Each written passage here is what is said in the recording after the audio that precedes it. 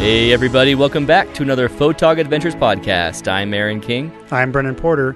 With families and day jobs, we know it's hard to find time to get out there with your camera. So Brendan and I joined together and made the commitment to go out consistently and build up our landscape and astrophotography portfolios. We live in Utah and are lucky to have so many beautiful landscapes all around us. Not only do we have 5 national parks right here in Utah, but we are only a day or less drive away from 30 other national parks. So we created photogadventures.com, this podcast, and our YouTube channel to chronicle our adventures. Come along with us to amazing places and learn from our mistakes and our successes. We hope that you will get out there too and have a photog adventure of your own. It's episode 79, and on the podcast today, I am joined by Jeff Peterson. There is no Brendan Porter on this podcast because he was not out there with us at the White Pockets. Hey, Jeff. Hey, how's it going today? It's going really well. I'm excited to talk about White Pockets. We've taken about, 2 weeks now before we could talk about it. So it all feels really fresh in my mind, but I'm really excited to talk about it. And I'm finally getting a chance to tell the stories from White Pockets because, let's just spoiler alert, I loved it. Oh, I could tell that by the last couple of podcasts. It was just killing you not to be able to talk about it. So, Right. Yeah, I actually just got back from there last night. So, that's I just right. went out again and I'm fresh back from there again. So it's a wonderful place. So just barely you were in White Pockets, so you're going to have new stories from that as well, from our trip. Sweet. Well, we're going to want to talk about the White Pockets, Jeff, as you're joining me here. We'll talk about getting out there, how crazy it is, the first impressions of being in that awesome place from me. They were my first impressions. Camping there. Then in segment 2, we'll talk about the location and how your photography goes and working out a composition, how your shot turned out. I also want to hear, Jeff, the story of your best shot that you've ever taken there, why it was your best shot, which shot it was, and what turned out so well. And then, guys, in segment 3, we'll do tip of the week and gear time based on White Pocket stuff, and we'll call it. So let's get started in the podcast with one announcement. I don't know. Do I have an announcement?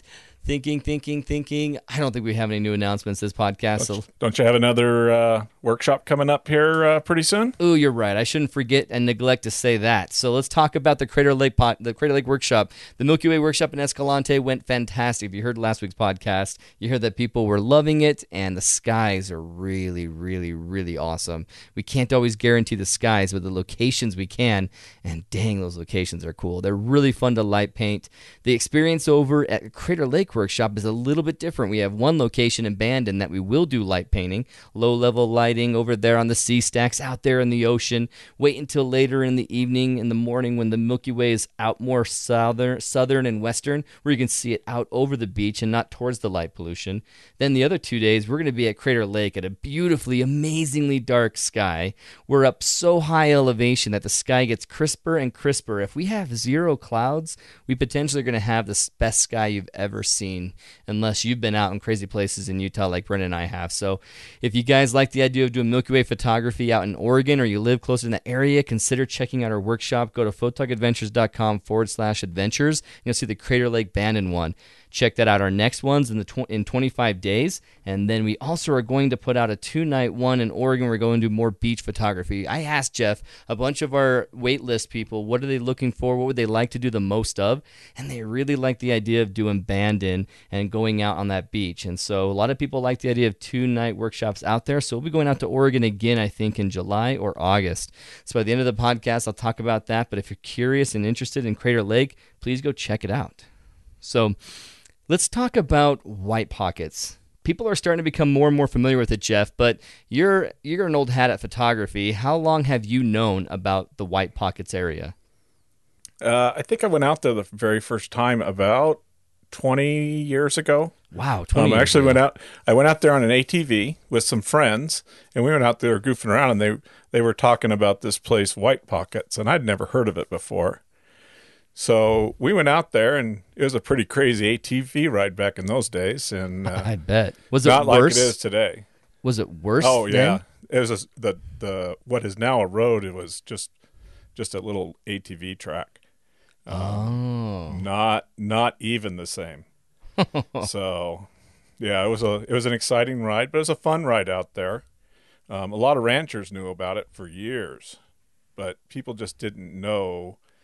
Photographers, it took a while. I think the Wave became popular first and then White Pockets. So it's actually it's kind of strange because most people get there by going from Kanab, Utah, and then driving from Utah into Arizona, and then you actually make a big U coming back up to the White Pockets out there. So the actual it's a White crazy Pockets road. are technically in Utah. They're on the Utah side of the border. No, they're just inside of Arizona. Okay. But if you make a phone call out there, which they now have cell service, you actually get a cell tower in Utah.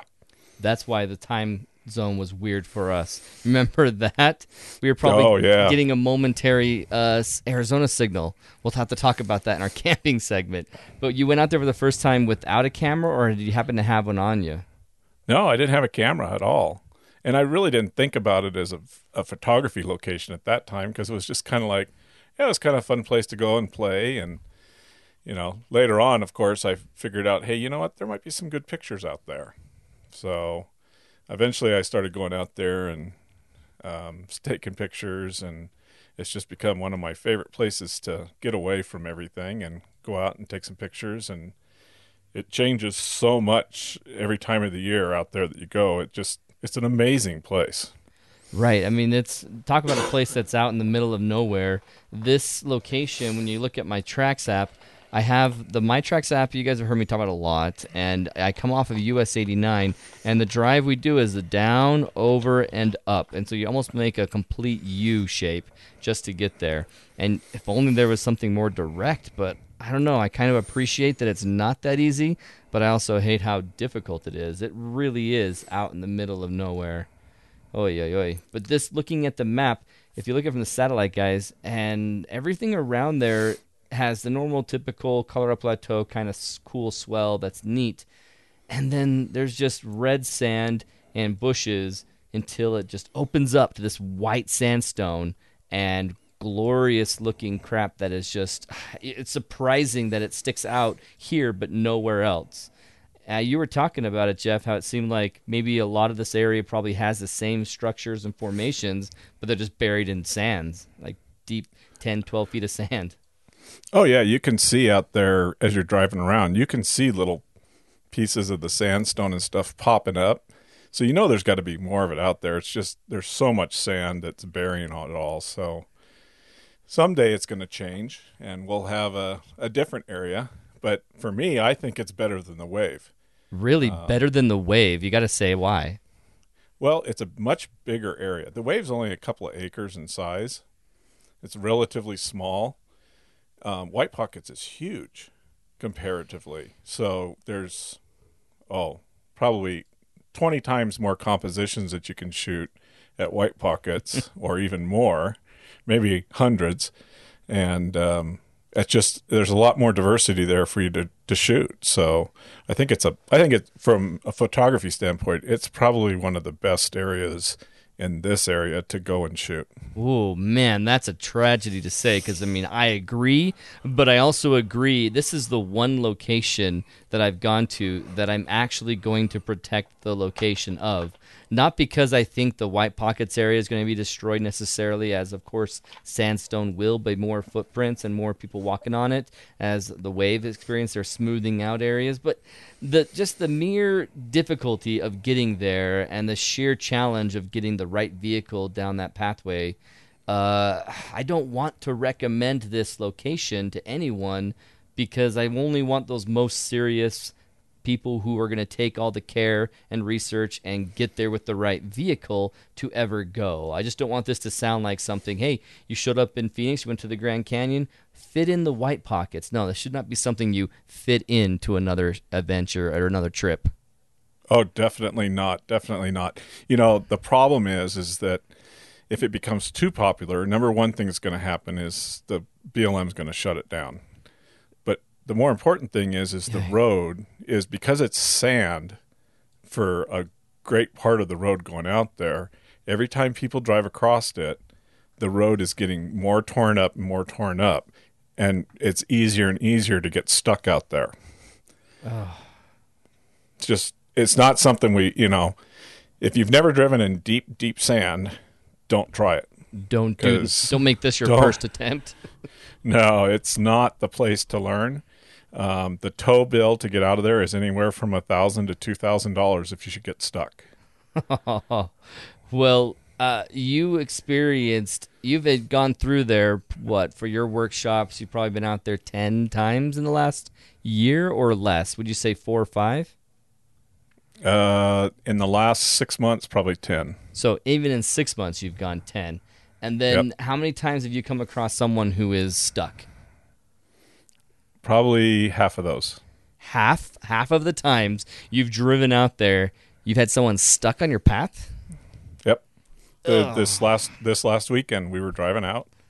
A gentleman in a rental car, a Toyota RAV4, which is a 4-wheel drive vehicle, but he was not only stuck, but he was good and stuck. He was all the way to the bottom of the undercarriage of the vehicle. I mean, he stuck it good. High centered on the middle sand then? He actually there was a soft hole, and I don't know what he did because English was not his primary language, so I was having a hard time talking with him. But it looked like, from looking at his vehicle, that he tried to go back and forwards and then just kind of worked his way down into the sand. Oh, so he was trying to get himself out of the initial stuck and buried himself more and more and more. Made it really bad. So when you came across him, you talked to me and you said that sometimes you towed people out of there. Did you tow him out in order to keep going, or could you get around him? No, I was able to. There was a little bit of a path around him that we were able to go around him. He was, unfortunately, where he got stuck, the sand was so deep that if I'd have tried to pull him out, I would have ended up getting stuck also. Oh. So he had to wait for somebody with a vehicle with a long winch that could be farther away from him in the sand to a little bit firmer area, and then they could get him out. What have you done in the past? If half the time you've gone down this corridor, this one-way road, and had someone stuck, how did you deal with those? Sometimes if they weren't, I mean, if they just kind of spun their wheels and got themselves kind of high-centered, I'll pull my my mat tracks out and I throw them underneath the wheels, and we can usually get them unstuck pretty easy. But I mean, this guy was going to take, an hour of digging in the sand, which I really didn't want to do. So No, and you have a workshop. Yeah, and I've got all my people in the workshop that I had to get out there safely. So I told him I'd call for help. And so when I got out to White Pockets, there's a spot there, as you remember, that we could get cell service. So I went out there and called for help for him, and the sheriffs came out and took care of him. Oh, good. So the sheriffs. Do you have any idea what kind of fine or bill that ends up being for someone who gets stuck? Because I ran into the sheriff later, he said it was $1,500. $1,500? I thought it was going to be high, anything over $200, and it's actually $1,500. The guy, when you call to get him to come out to tow you out, he requires a credit card. He won't even leave Kanab without your credit card number, so he can charge you before he comes out. Man. And he leaves from Kanab, too. I mean, when we hit the dirt road off of US 89 that comes off of Kanab, and then we turned down towards the Wave, and then continued on down, I mean, that was a 36-mile drive that took us an hour and 26 minutes, just that section. So that guy from Kanab, what is that, 2.5 hours? Or you think it's 2 only? It's about 2.5 hours for him to get out there. Oh, I mean, I guess I've had worse tow truck arrivals than 2.5 hours, but dang, what a terrible place to have to get a tow, and $1,500 later. That made that guy's trip to Utah a little more expensive, or no, Arizona. Well, and the problem is the rental agreements specifically say if you take your vehicle off road, you void the insurance. That's right. They say you can't go off-road. You can go on some graded dirt roads like Escalante, but you can't go off of any of the roads off Escalante that are more 4x4 only. And, going to the White Pockets of the rental, this guy's nuts. Oh, yeah. So there's actually a picture in the Escalante, in the visitor center there in Kanab, and somebody tried to drive a motorhome out there. Wait, on this road for the White Pocket Road? Well, on there's 3 roads to get in there, and they tried the one coming from Paw Hole, And they have pictures of it in the office. And yeah, I think they said that was $2,500 for him to get towed out. Oh, man. Was it one of those Cruise America trailers where they have the Yeah. big old box? Oh, my gosh. yeah. What was he thinking? They weren't. So, you guys who are thinking about going to the White Pockets, I hope you guys are adequately intimidated by the road. Now, what's wrong with the road? I'm going to describe it a little bit, Jeff, and then you give me a better description afterwards.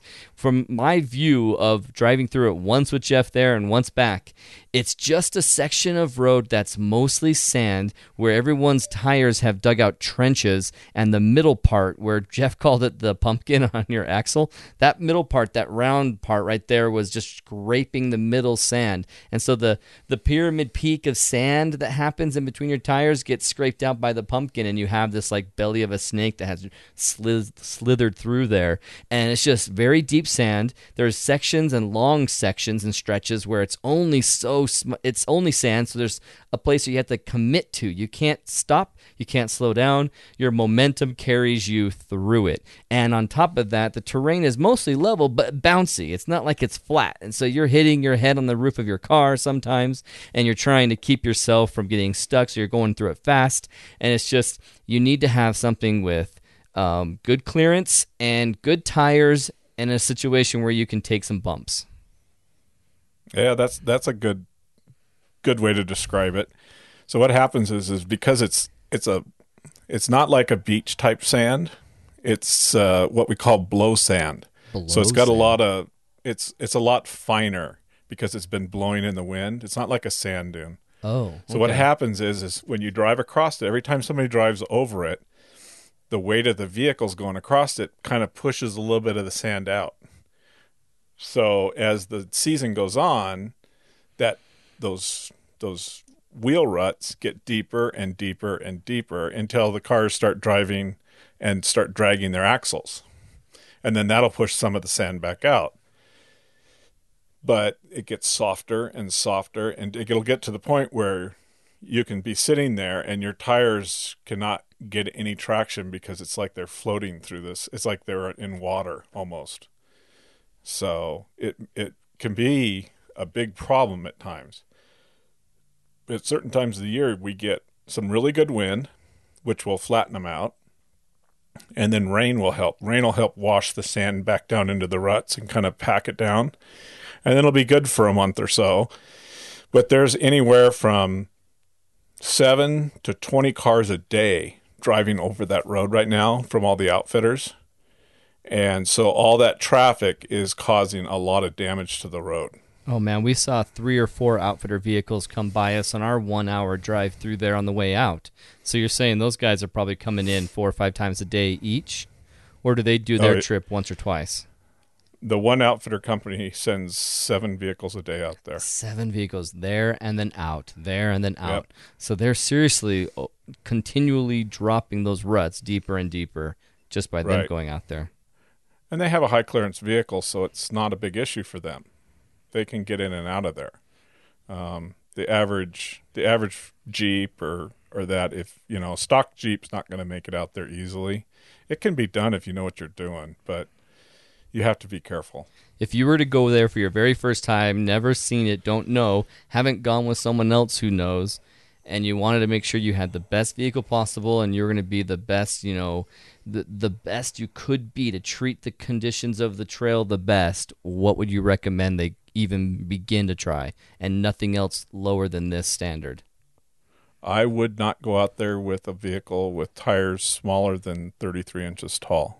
So higher than 33 inches, taller than 33 inches tires, and then does it matter what vehicle as long as it's just 4x4? A good 4-wheel drive. I drive my pickup out there, but it's got plenty of power, and I've been driving in the sand for a long time. Okay. Jeeps are really a great vehicle to use. Some of the Toyota pickups I do really well out there. If you're going to drive a lighter vehicle, you have some advantage. If you can lower the air pressure down and make your tires wider by lowering them, that helps a lot. But it's not a good place to go for your first attempt at driving in deep sand. I would recommend going with an outfitter to kind of get an idea of what the road's like before you try it. Okay. And is there an outfitter you recommend, one that's not as D-baggy? Nah, everybody charges about the same price. So if you're going to go out there, just search around. Somebody might have a deal, and it's a safe way to get out there.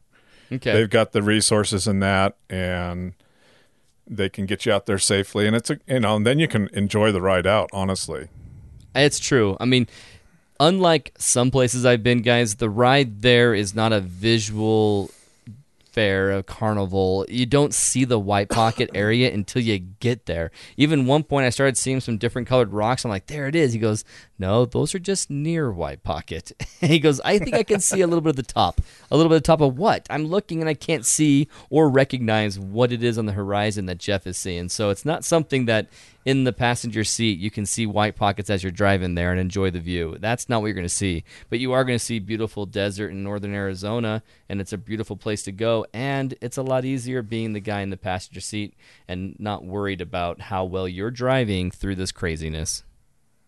Yeah, and the other thing is that you don't actually see it until you walk out into it. Even when you're sitting in the parking lot, you really don't see the cool formations. You can see like the tips of the little hills, but you don't see it until you walk right out into it. Yeah, well, let's talk a little bit about that after we talk about the camping situation. So imagine you guys have all done it correctly and you brought a correct vehicle. You didn't get stuck. You didn't get anyone else's way in or out of there, and you're on a conscientious way of getting through there. You paid attention to Jeff's rules, and you got there. You've arrived at White Pockets. Is there a big visitor center and parking lot, Jeff? How does the sleeping arrangements go? No, there's no visitor center. There's no bathroom. No bathroom, no pit toilet, there's nothing. There's no pit toilet, nothing, because there's no way for them to get a truck out there to clean out the pit toilet. So there's a dirt parking lot that's kind of sandy in spots, but for the most part is pretty good parking. And there's a rail fence there and a little opening in that, and that's the entrance. And that's about as much as you get out there. So you got to pretty much bring everything with you. Yeah. What's with the rail fence? Why did they even have that? People used to drive out onto the White Pockets. Oh. They used to drive out on those formations before they put those up. Okay, nope. I'm glad they put those up because that would be ridiculous driving on the formations. ATVs used to go out there, and so they wanted to preserve it because it was getting so popular. Yeah. And they decided that was one way to do it. Well, I'm glad they're doing that to preserve it. Like Jeff said, you got to bring everything.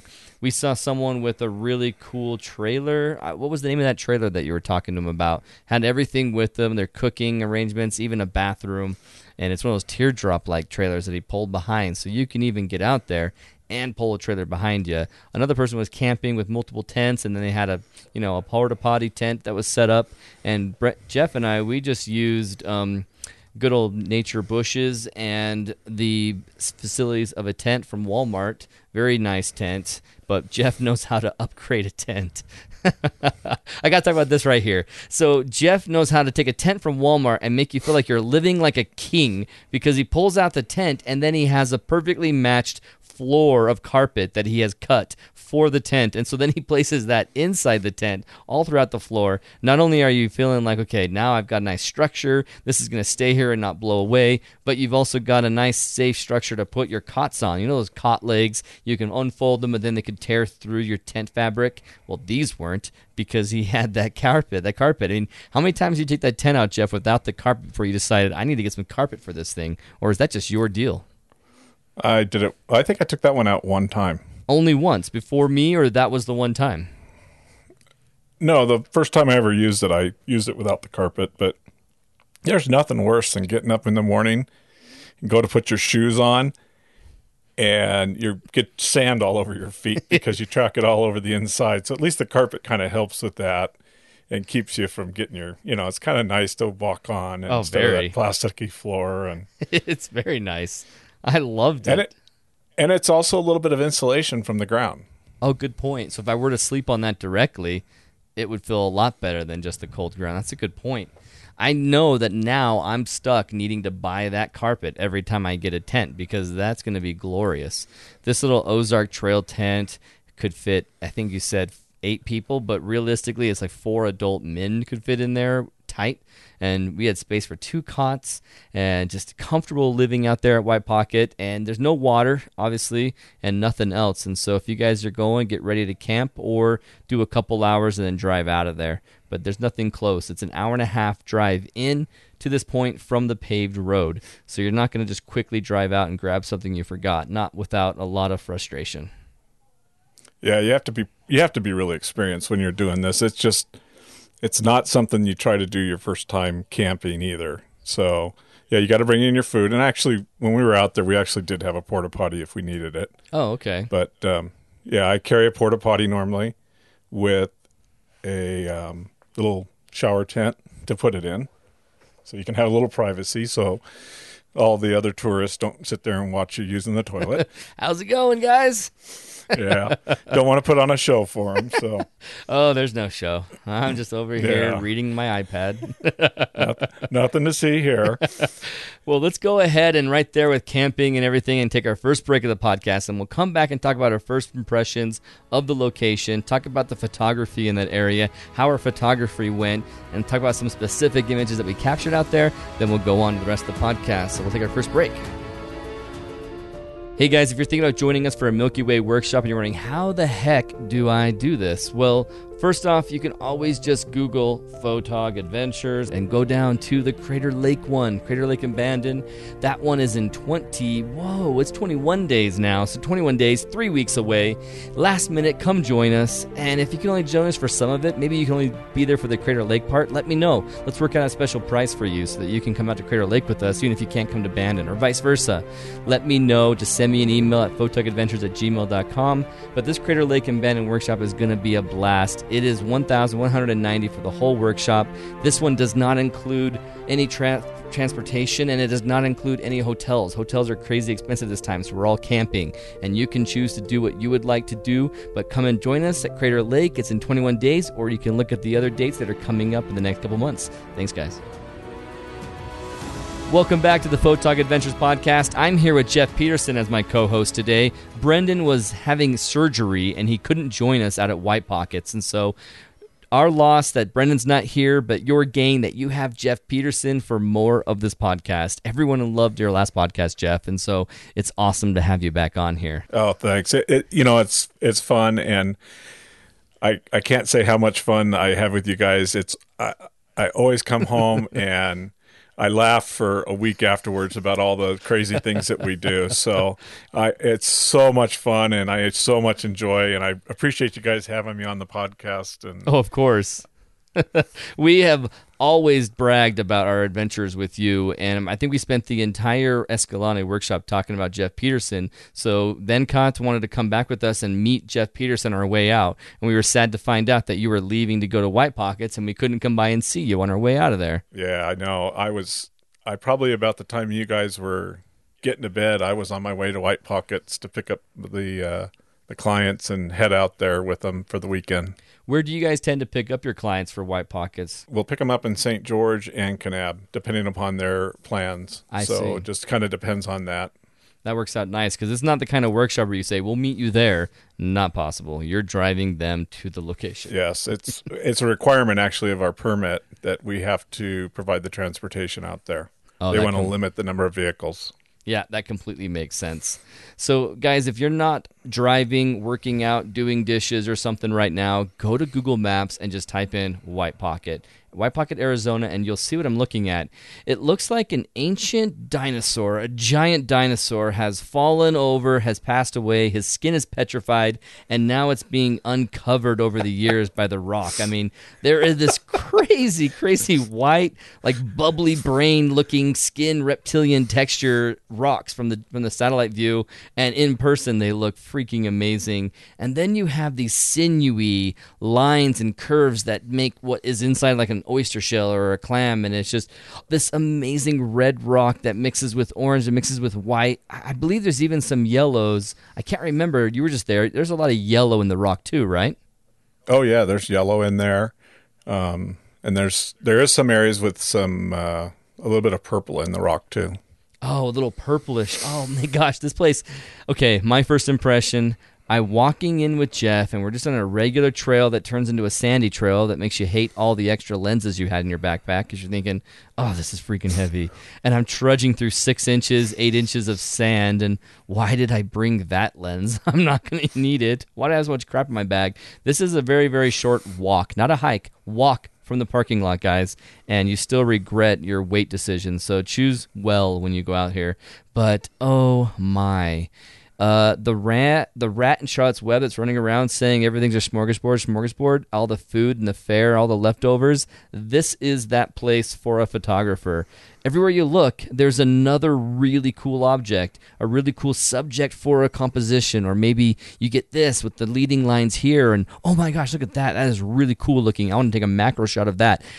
Everything is overwhelming how beautiful, interesting, full of character the rock is. And I've been to really cool rock locations, and they're all really, really, really neat, but I really had expectations that I was going to see White Pockets and think, it's another set of rocks that look pretty interesting. That's nice.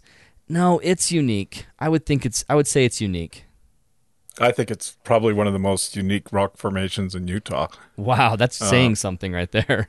Well, the whole Southwest, I don't think I've ever seen anything that can compare to this. Even the Wave doesn't have all the variety that White Pockets has. I think of it as, somebody built a 20-layer cake and then smashed it, and then you're looking at all the broken pieces. That's awesome. But it's funny you talk about the dinosaurs, because there's actually dinosaur tracks there. At this location. Wait, that's right. You said you should have pointed him out, but we'll see him the next day, and then it got too windy for us to go out.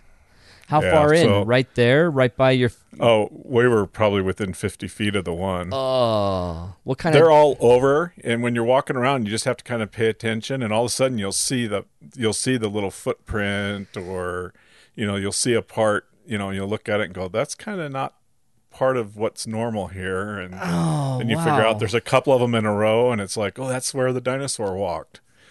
So ooh, I wish I was a geology major or something, because I'm trying to figure out what that means. If a dinosaur can imprint this rock, it was at one point soft enough to be stepped into, but stayed that way enough and never, reformed over or reshaped by anything else to still show that petrified footprint. Or was there a foot in there? The tracks look like something's walked through and on, or was it a foot that was there and has since just demolished and been, what's the word I'm looking for? It all expired. How do you say that? Fossilized. Fossilized. No, they're not fossils. They're actually just tracks. It's as if you walked across some mud and it dried, and 10,000, 100,000 years from now, somebody comes along and digs it up, and they go, well, that's an Aaron King footprint there. People go, not the famous Aaron King. No, the other one, the photographer. Oh, him. Yeah. Someday when you Google Aaron King, you won't find a rapist on charges or porn person. There's like 3 Aaron Kings out there. Google image search, and you'll see their mugshots, and you'll see they're arrested on rape charges. So, yeah, Aaron King. I've got to do something more to fix the Google search for Aaron King. But in this area in photography, it's overwhelming for compositions and completely amazing.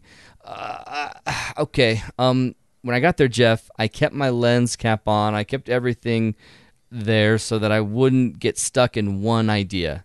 I wanted to walk around everything. We met your friend. She showed me that wavy area right there that was really cool. I captured some iPhone shots of some neat features, but I wasn't sure because I had a sunset that night that I thought might be tremendous. And so I was really wanting to be choosy, but I was overwhelmed. I had composition paralysis on what could be the best, and I hadn't been there. I didn't know where the light was going to be. What rocks out there on the west were going to block and shade my cool subject? What was going to have the great light hitting it? How does someone, or maybe any advice that you have, Jeff, for someone who might go out here and find a good composition without any prior knowledge of a location? How would someone find it? Well, one of the things I think that would help a lot is photopills, and you can see where the light's going to be coming from relative to where you're at on the rock. That's true. So it's really important because some areas out there at certain times of the year will get shade, and other times of the year they're going to get nice light hitting them. So you have to really be aware of where that light's going to be coming from at sunrise and sunset to help you find that perfect location. Yeah. But watching you when you first saw it out there, it was great entertainment because the look on your face was you could tell you were just overloaded with what you were seeing, and that's really common. You know, people go out there and they'll spend 3 hours out there and they lose track of time because it's so overwhelming, and they get so excited that the next thing you know, it's sunset and they haven't figured out what they're going to shoot. So you got to pick something and just go with it. And it's one of those places that the more you go back to it, the more you find. Yeah. I'm always finding something new. I imagine that I really am going to have to make multiple trips to come out here to get good at it. But how do I recommend that as a step in a place like this where, you know, I don't want to recommend everyone to go here because I want to make sure only the most serious and the most prepared get out here. And so it's a tough thing to say, but it is. It's an intimidating location to get a good shot your first try. Almost impossible. Oh yeah. Well, go with somebody who's been there before. That would be my tip. Go there with somebody who's been there before, who can say, "Oh yeah, the light's going to come in here, and this is what's going to happen," and that's going to eliminate a lot of the stress of trying to find the right location, because you can say, "No, this time of year that the light's not going to hit that right, and you're going to have a big shadow there." So, if you can find somebody who's been out there, and I would recommend going out there in a group anyway of a couple of people just for safety's sake. Because you are so far away from everything. It's not a place you want to go out by yourself. That's a good idea. That's a good piece of advice always, and in this place especially. And especially out in this area where it's really diverse and variable with the rock, you could go over a hump and be lost to the world forever. We would never find you. I mean, you could eventually be found, but there's easy places that if you were to be laid down with a sprained ankle or broken foot, you might not get seen unless you're able to be heard, and so definitely go with someone else. This area, how big would you say it is? You say it's bigger than the Wave, but it also, when you get out there, you can walk through most of the area before the sunset. Given a couple hours, you can walk through all of it, right? Well, you can cover a good portion of it. You can't really truly see everything real fast. Okay. So what do you think? 3 hours, you said people will lose time, but if you were studious and very quick, could you get through it in 3 hours and see most stuff? Or is this a big enough place that half a day is what you want to spend?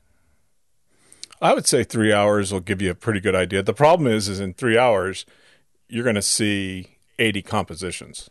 So now you got to figure out which one you're going to do. Which one's number one? Yeah. So, and then you got to go back and find it. People have done landscape photography, have in their mind kind of how they lay out their compositions, what their foreground element is, a really, really close foreground, whether they focus stack, whether they do this or that or panorama. What would you say some of the landscape photography techniques and compositional methods that you should use in White Pockets? Throw them all out the window because the place is crazy. And now there's great leading lines there, and I would say really capitalize on those leading lines and look for a leading line that leads you into something even more interesting, so you kind of build the layers looking into the scene. And don't worry so much about the sky. If you don't get a great sky, you can still take some great pictures in there and not even include the sky, and still walk away with a beautiful image. The area that I experienced the most confusion was right at the beginning as I looked at this rock. And this rock is sort of tilted up in front of you. You kind of walk up it, and everything you see, you think, okay, sunrise from the east. This will look better. It'll hit this. It'll be in shade for sunset. So I tried to get up and over the hump areas to try and find something that would be in light in the sunset. Immediately, you see the Brain Rock above you, and it looks really cool with these candy stripes going up the Brain Rock, but you know that for sunset, That's the shadow side. That's the shadow side. So we went and off to the right of this first area and walked down to what ends up being a pretty big area of sandstone that you can walk in there like a skate park of sandstone around here, and just wandering around trying to find cool stuff. And finally, I came around this little pool of water. I tried some reflection shots in there for fun to see if it's all nice. And then I continued on to where it became a ledge and hits the sand and the actual desert. And just off to my left is a really cool clamshell curvature that's going up from me. And if anyone's done a waterfall or a river that's going downhill, the best river shot of a river going downhill is at the base of the river looking up it. So you can see it have these tiers of detail and tiers of character instead of being at the top where everything pulls away from the camera and you end up blocking most of the interesting subjects. So this was really cool that it was going up in front of me and it had all these shapes, and also was open to the sunlight. We were already in golden hour at this point, and I could see how the light was hitting it, and I knew I really liked what it was doing. And you mentioned the leading lines, Jeff. I had these curves that were all kind of coming together. Like imagine someone had done a fan of cards and how all the lines that are wide at the top and then narrow and all intersect at the bottom of the hand of cards that you flayed out in your hands.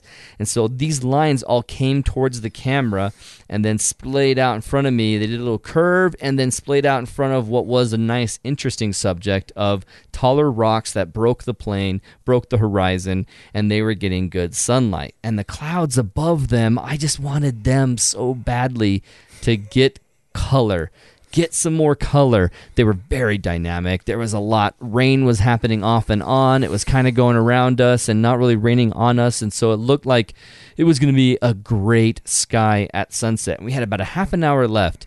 One of the things I did on my Tamron is I went all the way out to 15 because that distortion on the outer sides of the lens, that fisheye almost lens, when I tilted it straight down to that curve line, it really brought the curve lines in together with distortion, and then it also took at the distortion at the top of the lens and took my rock and stretched it out a little bit. What was sort of a stubby look when it was at the center of my lens became this stretched out, more prominent, a little bit more powerful looking rock formation.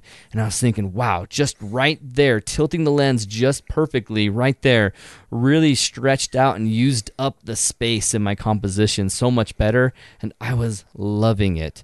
And as the sun set and I was watching and I'm talking to the camera, in fact, I'll put one of these videos on the show notes, guys. If you go to photogadventures.com/EP79, you'll be able to see the video of me talking about the camera, talking about my composition, and waiting for that light to hit.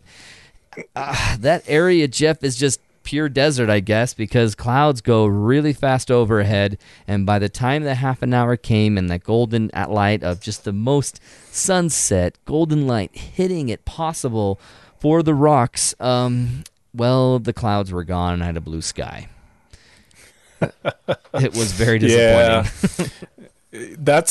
That's pretty common out there, believe it or not. The clouds can travel really fast, and you'll think you're going to have a great shot, and the next thing you know, it's like poof, vanishes.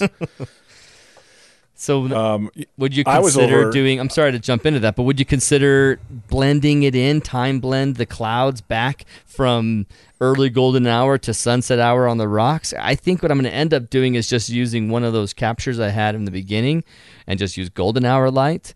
But would you ever consider blending in this clouds from a different time period above this, or how do your principles go about a composition blend? I don't like to do it mainly because I'm inherently lazy when it comes to editing. So the least amount of work I have to do, the better. I won't blend it in. I'll try to, if the clouds go away, I'll try to make something out of the image without the clouds. Do you cut out more sky, or what do you do? Yeah, I'll just leave maybe a little sliver of the sky above. Or I may just completely remove the sky, and I'll just concentrate on especially there, you can get away with those rocks because there's so much cool patterns and stuff in those rocks. You sit there and, you can get lost in the patterns in there. It's kind of like shooting ice. It's like Yeah. my ice pictures. It's the same kind of principle. I can just sit there and get lost in all that texture and stuff. Absolutely. That was something that I could have gone to if I didn't like my composition. I could have just captured all of the really contrasty shadows and light. So I started interrupting you with what you did with your shot that night. Go ahead with that. Yeah, I had a vision for my shot, and all the times I go out there, I'm always trying to get this shot and trying to get everything to fall into place. And once again, this time it didn't happen. Oh, But there's a spot there where I want to do a pano, and it has some really nice leading lines in the foreground that draw you up into some really cool formations. And but it's a big area. So if I shot it with like a 16 millimeter or something, I could get it all in, but all the cool formations would be the size of an ant. all right. So I went in and I think I used a focal length of about 70 millimeters, and I did a pano, and I did 2 rows so that I would get some good perspective.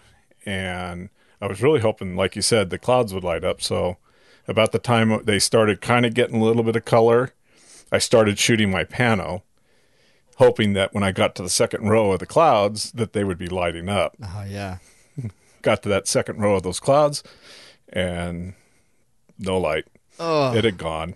So it was, once again, I was foiled, but I thought you'd have that's better okay. luck because you were shooting a direction where the clouds were going. The clouds that left my view went into your view, I thought, but were they there but just not lit?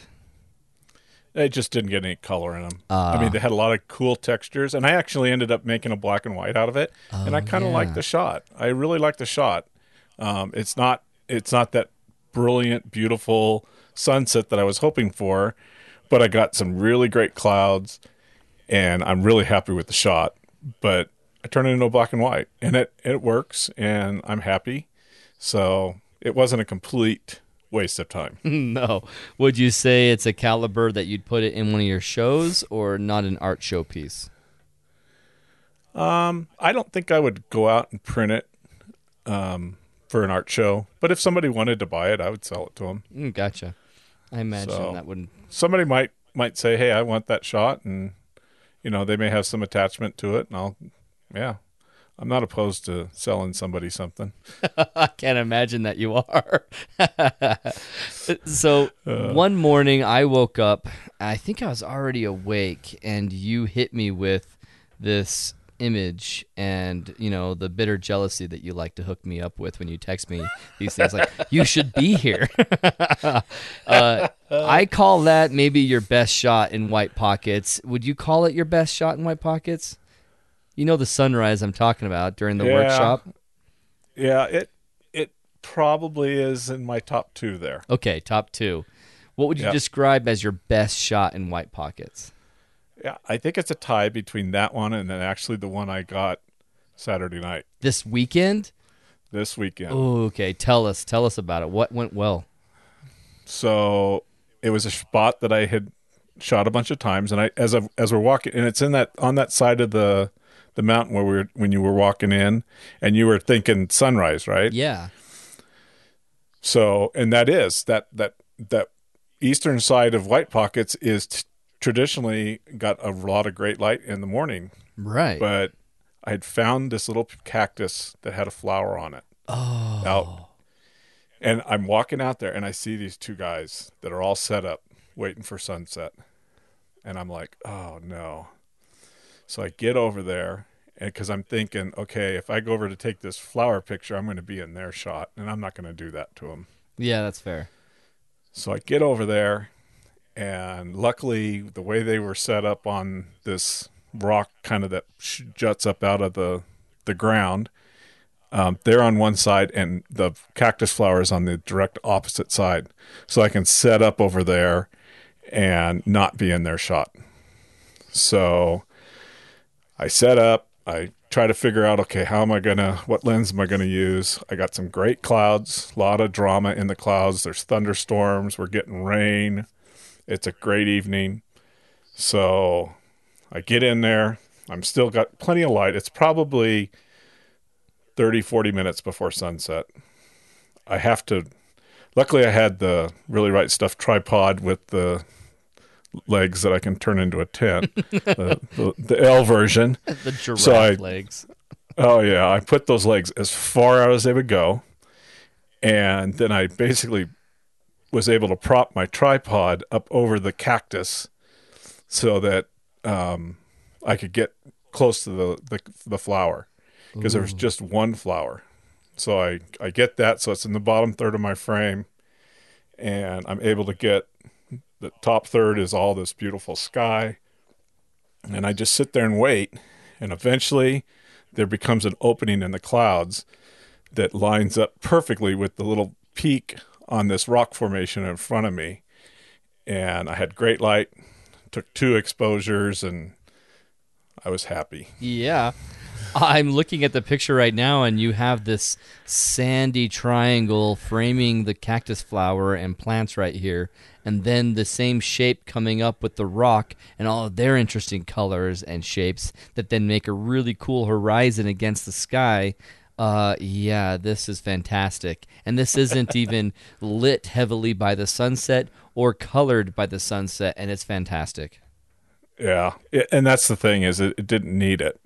It's a beautiful little spot, and I really wanted to make the flower the kind of the little icing on the cake on that one. Yeah. So you've been out to White Pockets enough. How often throughout the year do you get a cactus flower, or is it once a year? Once a year. This time of year is the only time. There were several locations throughout the area that had cactus flowers. So it was really nice. This we just kind of hit it perfect that they were flowering at this moment. Yeah. So we got in there and we got some good cactus flower pictures, and a couple of the people on the workshop got some really cool pictures of them.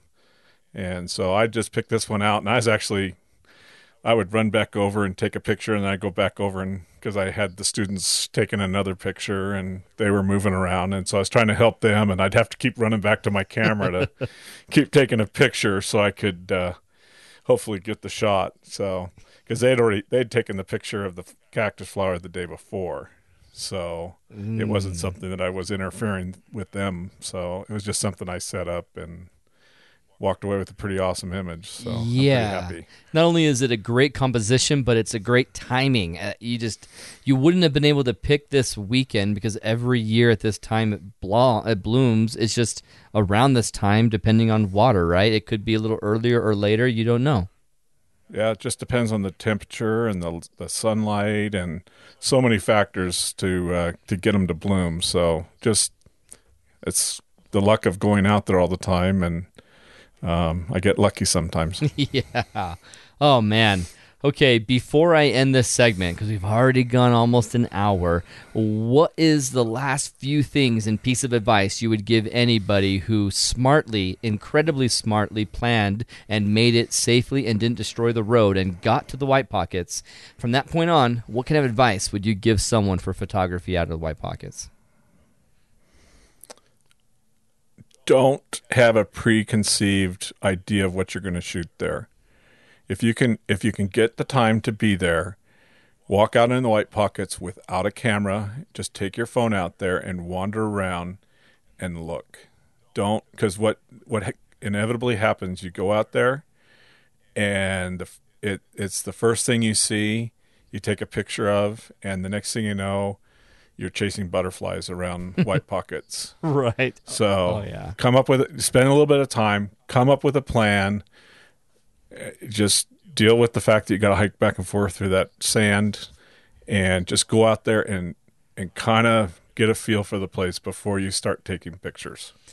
Absolutely. I had composition paralysis. I had my camera with me, and I felt the intimidation of the time.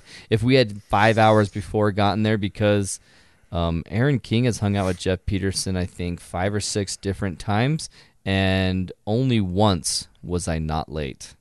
And so you weren't late one time? Wait a minute.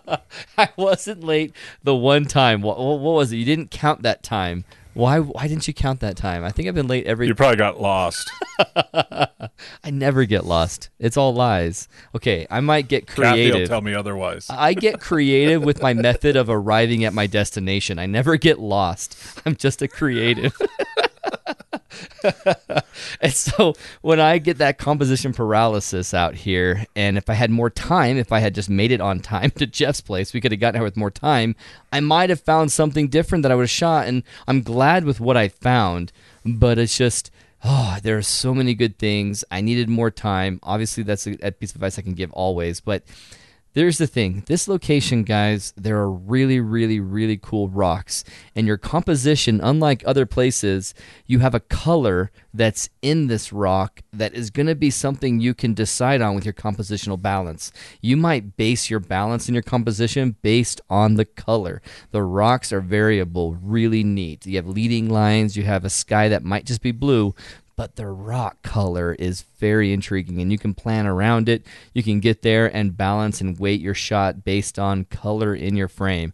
And so be prepared in this location to think about the colors and striping of the rock and how you work with those, because it is just so beautiful for what is about 3 football fields of rock. I mean, it is just amazing. Really cool place. And if you can spend more than one day, that second day is going to be so much easier. Yeah. So try to spend 2 days if you go out there, because that second day it'll be so much easier to shoot that second day, and you'll be like, okay, I messed that up last night. I can fix it though. Yes, absolutely.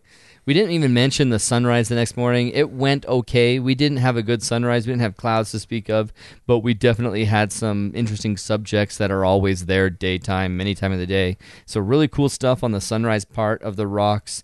Really cool swirls. We won't go into that right now, but we'll have Jeff back and we'll talk about White Pockets again and talk about the sunrise shot that he already shared with me, the one that made me jealous and made me excited to get out here. But I don't know how many times you guys have seen pictures of White Pockets, but when I saw 3, I saw Joshua Snows, I saw Nathan St. Andres, I saw Jeff's, and I saw a few of those pictures. I stopped looking. I knew I was going to be out there. I didn't want to see more compositions and get any ideas. I just wanted to figure it out on my own to see what it was like when I got there.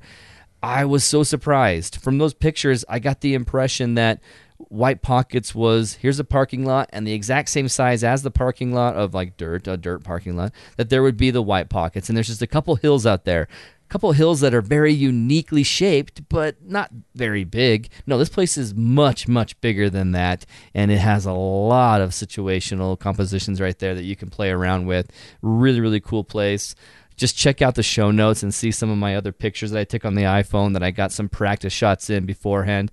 Really cool stuff. Loved it. Thanks, Jeff, for getting me out there safely, because it's so beautiful. Elise Bender has mentioned that she wants to go out there, and you kind of winky-eyed hinted at maybe you could get her out there.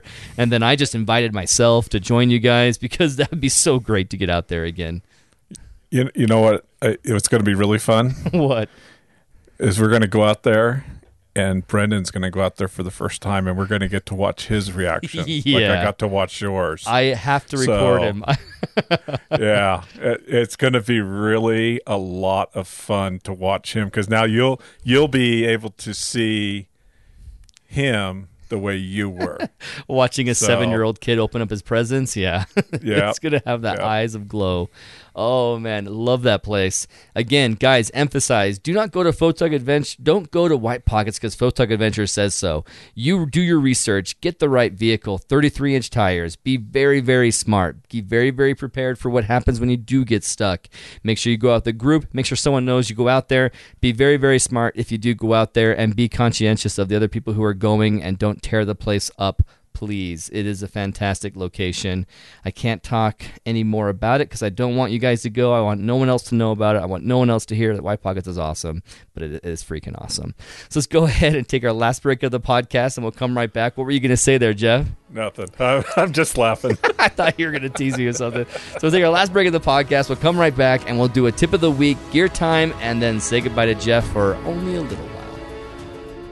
Hey guys, again, if you're thinking about a Milky Way photography adventure and you want to go to Oregon or you live closer to Oregon and it just makes sense to go out here, come out with us to Bandon and Crater Lake. The itinerary is that we will typically start out with Bandon for 2 nights, and if the first night we get an awesome shot in Bandon, we're going to take off and do something like Shore Acres, or even maybe go a little further south and try something else out on the Oregon coast. Once we're done with the beach side, we're going to go inland to Crater Lake and be out there at the national park for 2 nights. It is glorious. Because of the elevation change, the light in the sky becomes fantastic, above light pollution, closer to clarity on seeing the lower contrast objects in the sky. It just looks beautiful. So come check it out, photogadventures.com/adventures. And this one for particular is $1,190 to join us. Hope you guys will consider it, this one or the next one that we have coming up. Welcome back to the final segment of the podcast. This is the Photog Adventures podcast. Thanks for listening to us, guys. We can't say it enough. Thank you for listening. If you enjoy this podcast and you really think that others should be listening to, go to your iTunes, go to your Stitcher, go to whatever app you're using to listen to this podcast, and please hook us up with a review. For tip of the week, I'm going to do a correction, and not necessarily a correction as much as just a clarification. I said something on the last podcast about using a Metabone Speed Boost adapter on a Sony camera and talked about how it can give you an extra stop. Well, that is a benefit that can happen, but there should be clarity given that Kirk Keyes, I want to give him credit for, helped me realize the Metabone Speed Boost is actually something that only works on an APS-C camera. And so if you have a crop sensor Sony and you attach it to it, you will get a speed boost from it and you will gain a stop. But that actual adapter that has glass in it for the Metabone Speed Boost adapter, that one only fits on an APS-C body, and we were using it on a full frame A7R III. And so one of the reasons we had such issues with focus or softness and kind of weirdness with that Canon 16-35 lens, Metabone Speed Boost adapted, put on the Sony A7R III with Nicole's camera, is because that was not intended to work on a full frame.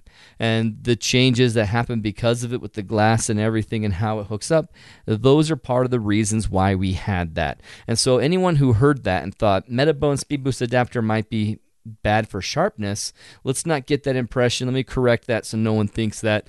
It's going to be true if it works on an APS-C camera, you use that, you're going to have a fantastic experience. But when you put that on something like the A7R III, watch out, there'll be a change. And when you put the Canon lens on its native Canon body, there was better sharpness and better focus.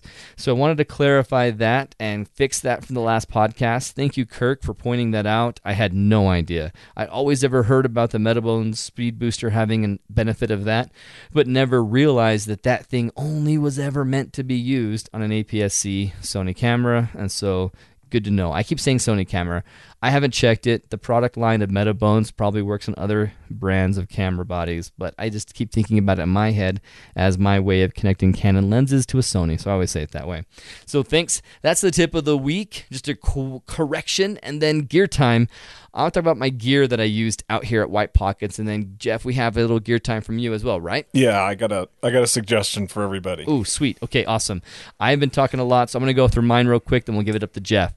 Gear time about the Tamron 15-30 lens. Man, I love that lens for Astro, and I've loved it for landscape. I've used it a lot for landscape. In fact, I used it happily in this landscape. The next morning at sunrise, when I didn't have great light, I also tried some shots that were before sunrise because I had really cool colors in the rock and really cool designs, and I captured some shots without a lot of light, a lot of clarity on the rock. And so what happened is we found, as we looked at my pictures, that Tamron brought in a lot of extra fringing. Now, I'm blaming the Tamron because in this low level of light situation and in my settings, it just didn't have very good clarity between the horizon of the sky and the edge of the rock. I had fringing on all of my edges. And so where the sky met the rock horizon, I had fringing all over. And then more light, that thing's great and sharp, and it's fantastic. I still 100% recommend the lens, and I recommend it mostly for Astro, and it's fantastic to use for all these purposes. But Jeff was pointing out, I put on a 16-35 on that camera or something a little bit sharper. I'm going to have less fringing. And so for my gear time, I talk about thinking about your lens in low-level lighting, or I keep saying low-level lighting because of the low-level lighting for astrophotography. In low-light situations, check your fringing. Make sure that you try and adjust for it, use a different lens for it, open up your aperture more for it, or just wait for the light to hit it. Because in that situation, I had a cool composition that I thought I could call portfolio, maybe even portfolio, but maybe at least shared on Facebook. But because of that fringing, it's so soft on the edge. I don't know, Jeff. I don't think I want to share that photo. And so it's sort of a scouting shot, and I can't wait to go back and get a really good version of that shot. You know, the fringing is a problem, but, you know, maybe it's a good thing to show people exactly what you're talking about, though. I think it might be a good image to share so that they can see what you're talking about. And so they can evaluate that in their own photography. I think that would be really a excellent learning experience for everybody. Okay, yeah, I won't hide it then. Let's definitely share it. I might even do a video on YouTube for it then, just to show it and show what happens. As you're looking on the LCD screen, I didn't see it. Even when I zoomed in and checked my focus, I couldn't tell it was that bad until I put it on the laptop and saw it larger and realized, oh, it's kind of ugly. You know why you weren't seeing it is because you're looking at the JPEG that camera spits out. That's a good point. So the camera is going to automatically take that out. Do you think it's the just JPEG... like if you shoot a high ISO shot and you let it be a JPEG? Have you ever done that when you're out doing astro? Take a 10,000 ISO shot and then have it record raw in JPEG and then look at the JPEG after you get done. The JPEGs are always just fabulous, and there are almost no noise in them because the camera does such a better job than what we can do with all the software. So in that situation, if you think you might be getting fringing, keep the JPEG version, because I always shoot JPEG and RAW, so I have a JPEG version. Yeah, you should have a JPEG, and it shouldn't be as bad. Ooh, I got to check that out. If the Canon software is doing its job, it should help that. Ooh, okay, guys, there's a lesson there to be had. I got to check that out and maybe do a video on it if I find out and learn more about it. That's a good tip, Jeff. I had no idea. Yeah, because I know that with noise reduction, the camera does an amazing job.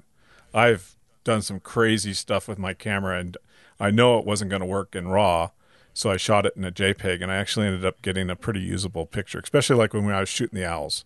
Yeah. When the light gets really bad, I can use the JPEGs. And it's not something I'm going to necessarily print, but I could. Some of them I could. And as a JPEG, it's just as long as the resolution's fine. You don't mind printing it. It's just that the JPEG has already made some changes that you can't do in your post-processing, and so just limit some of your post-processing. But if it looks awesome, it's not a bad image. No, I mean, yeah, if I nail the exposure, I don't worry about it. So yeah, and honestly, a JPEG in my landscape photography doesn't bother me nearly as much as if I did it in my astrophotography. Milky Way photography, not having the RAW to play with would be sad. I would not like that white balance. I want to fix that white balance and do some other things and having all the possibilities I can with the image. But that's a very good tip. I'm going to try and go and look at that JPEG and see how it is. Yeah, I'd check it out and see what happened, and that would be really interesting to see how well the software dealt with it in the camera. Oh, yeah. Maybe that's exactly why when I zoomed in, I didn't notice it, but on the computer I did. Sweet. So what was your tip for gear time, man? Okay, so my tip's going to be the SunPi traction mats. How do you spell SunPi? If I could read it. If I had my glasses, I could read it better. It's kind of small here. SUNPIE. It really is just SunPi. But we'll put a link in the show notes about these. But Amazon's got them. They're $69, and I would highly recommend if you're taking your SUV or your personal vehicle out, going out to locations where you know you're going to be driving on dirt roads, I'd get a set of these. They work both in snow, sand, and mud. So if you ever get yourself stuck in some mud, or you get stuck you run into some snow and are having problems, you can just pull these things out, you throw them underneath your tires, and you can get yourself unstuck. So it's a great little thing to have. They don't take up a lot of space. They stack inside of each other. And I carry them anytime I go out on photography trip. I always have them with me. And they've saved me a few times. I've gotten stuck in the snow a couple times, and they're awesome to have, and highly recommend them. And like I said, they're not that expensive, and if you bang them up or smash them, they're cheap to replace. Man, that is something that you could actually get out of white pockets with. Do you think you can put them down there and find your way out in some situations? Well, yeah, you'd only be able to move about 4 or 5 feet about 4 feet each time. But sometimes that's all you need is just to get through one spot, and then you just drive. Once you get onto the mat, you just kind of punch it and take off, and then once you get to a hard spot, you walk back and pick up the mats. Oh, right on. Okay, well, that is good advice. Like you said, we'll have them in the show notes. Jeff, before we go out of this podcast, anything else, any tips you want to give them for white pockets? I didn't want to cut you off before you had any other ideas that maybe came out. I know that White Pockets is a fantastic place, and I am just a beginner at it. I had one trip there, and if the high winds haven't shown up and we didn't have to leave early, we could have had a whole nother night there. Yeah, oh yeah. If you're going to go out there for Milky Way, be careful. Bring really good lights when you're walking around. The ground is very uneven, and it would be very easy to roll an ankle. And I will tell you, because this last weekend we had an emergency out there, it was 2.5 hours before a helicopter could get there to carry the patient away. So not a place you want to get hurt. So if you're walking around out there at night, use lots of light so you don't have an accident, because it's a long ways to help. Oh, Jeff even made the joke that if he goes down, just to leave him, because he didn't figure I could drag him out of there and drive, let alone even drive your truck out of there successfully. They'd have found our skeletons in a year or so. Well, thanks, Jeff, for joining me on the podcast. And I want to say a big thank you to another tier of our patrons. I want to thank you, Helber Pontes, Kevin Wright, Ariana Brian Phillips, Rob Bryan, Jade Gonzalez, Matt, Simon Matan. I think Simon, we say Simon Matan because I think it's French more. But Dennis Mahaffey, Martin Kent, Kemmerling, John Link, Andrew Block, Ryan Much, Joe Choi, Ashley Griffin, and Frank Woodward. Hey, thank you guys for being patrons of us. Brendan and I have a lot of appreciation for you guys fueling the podcast and really appreciate everything that you're doing, and we hope that we can keep giving back more.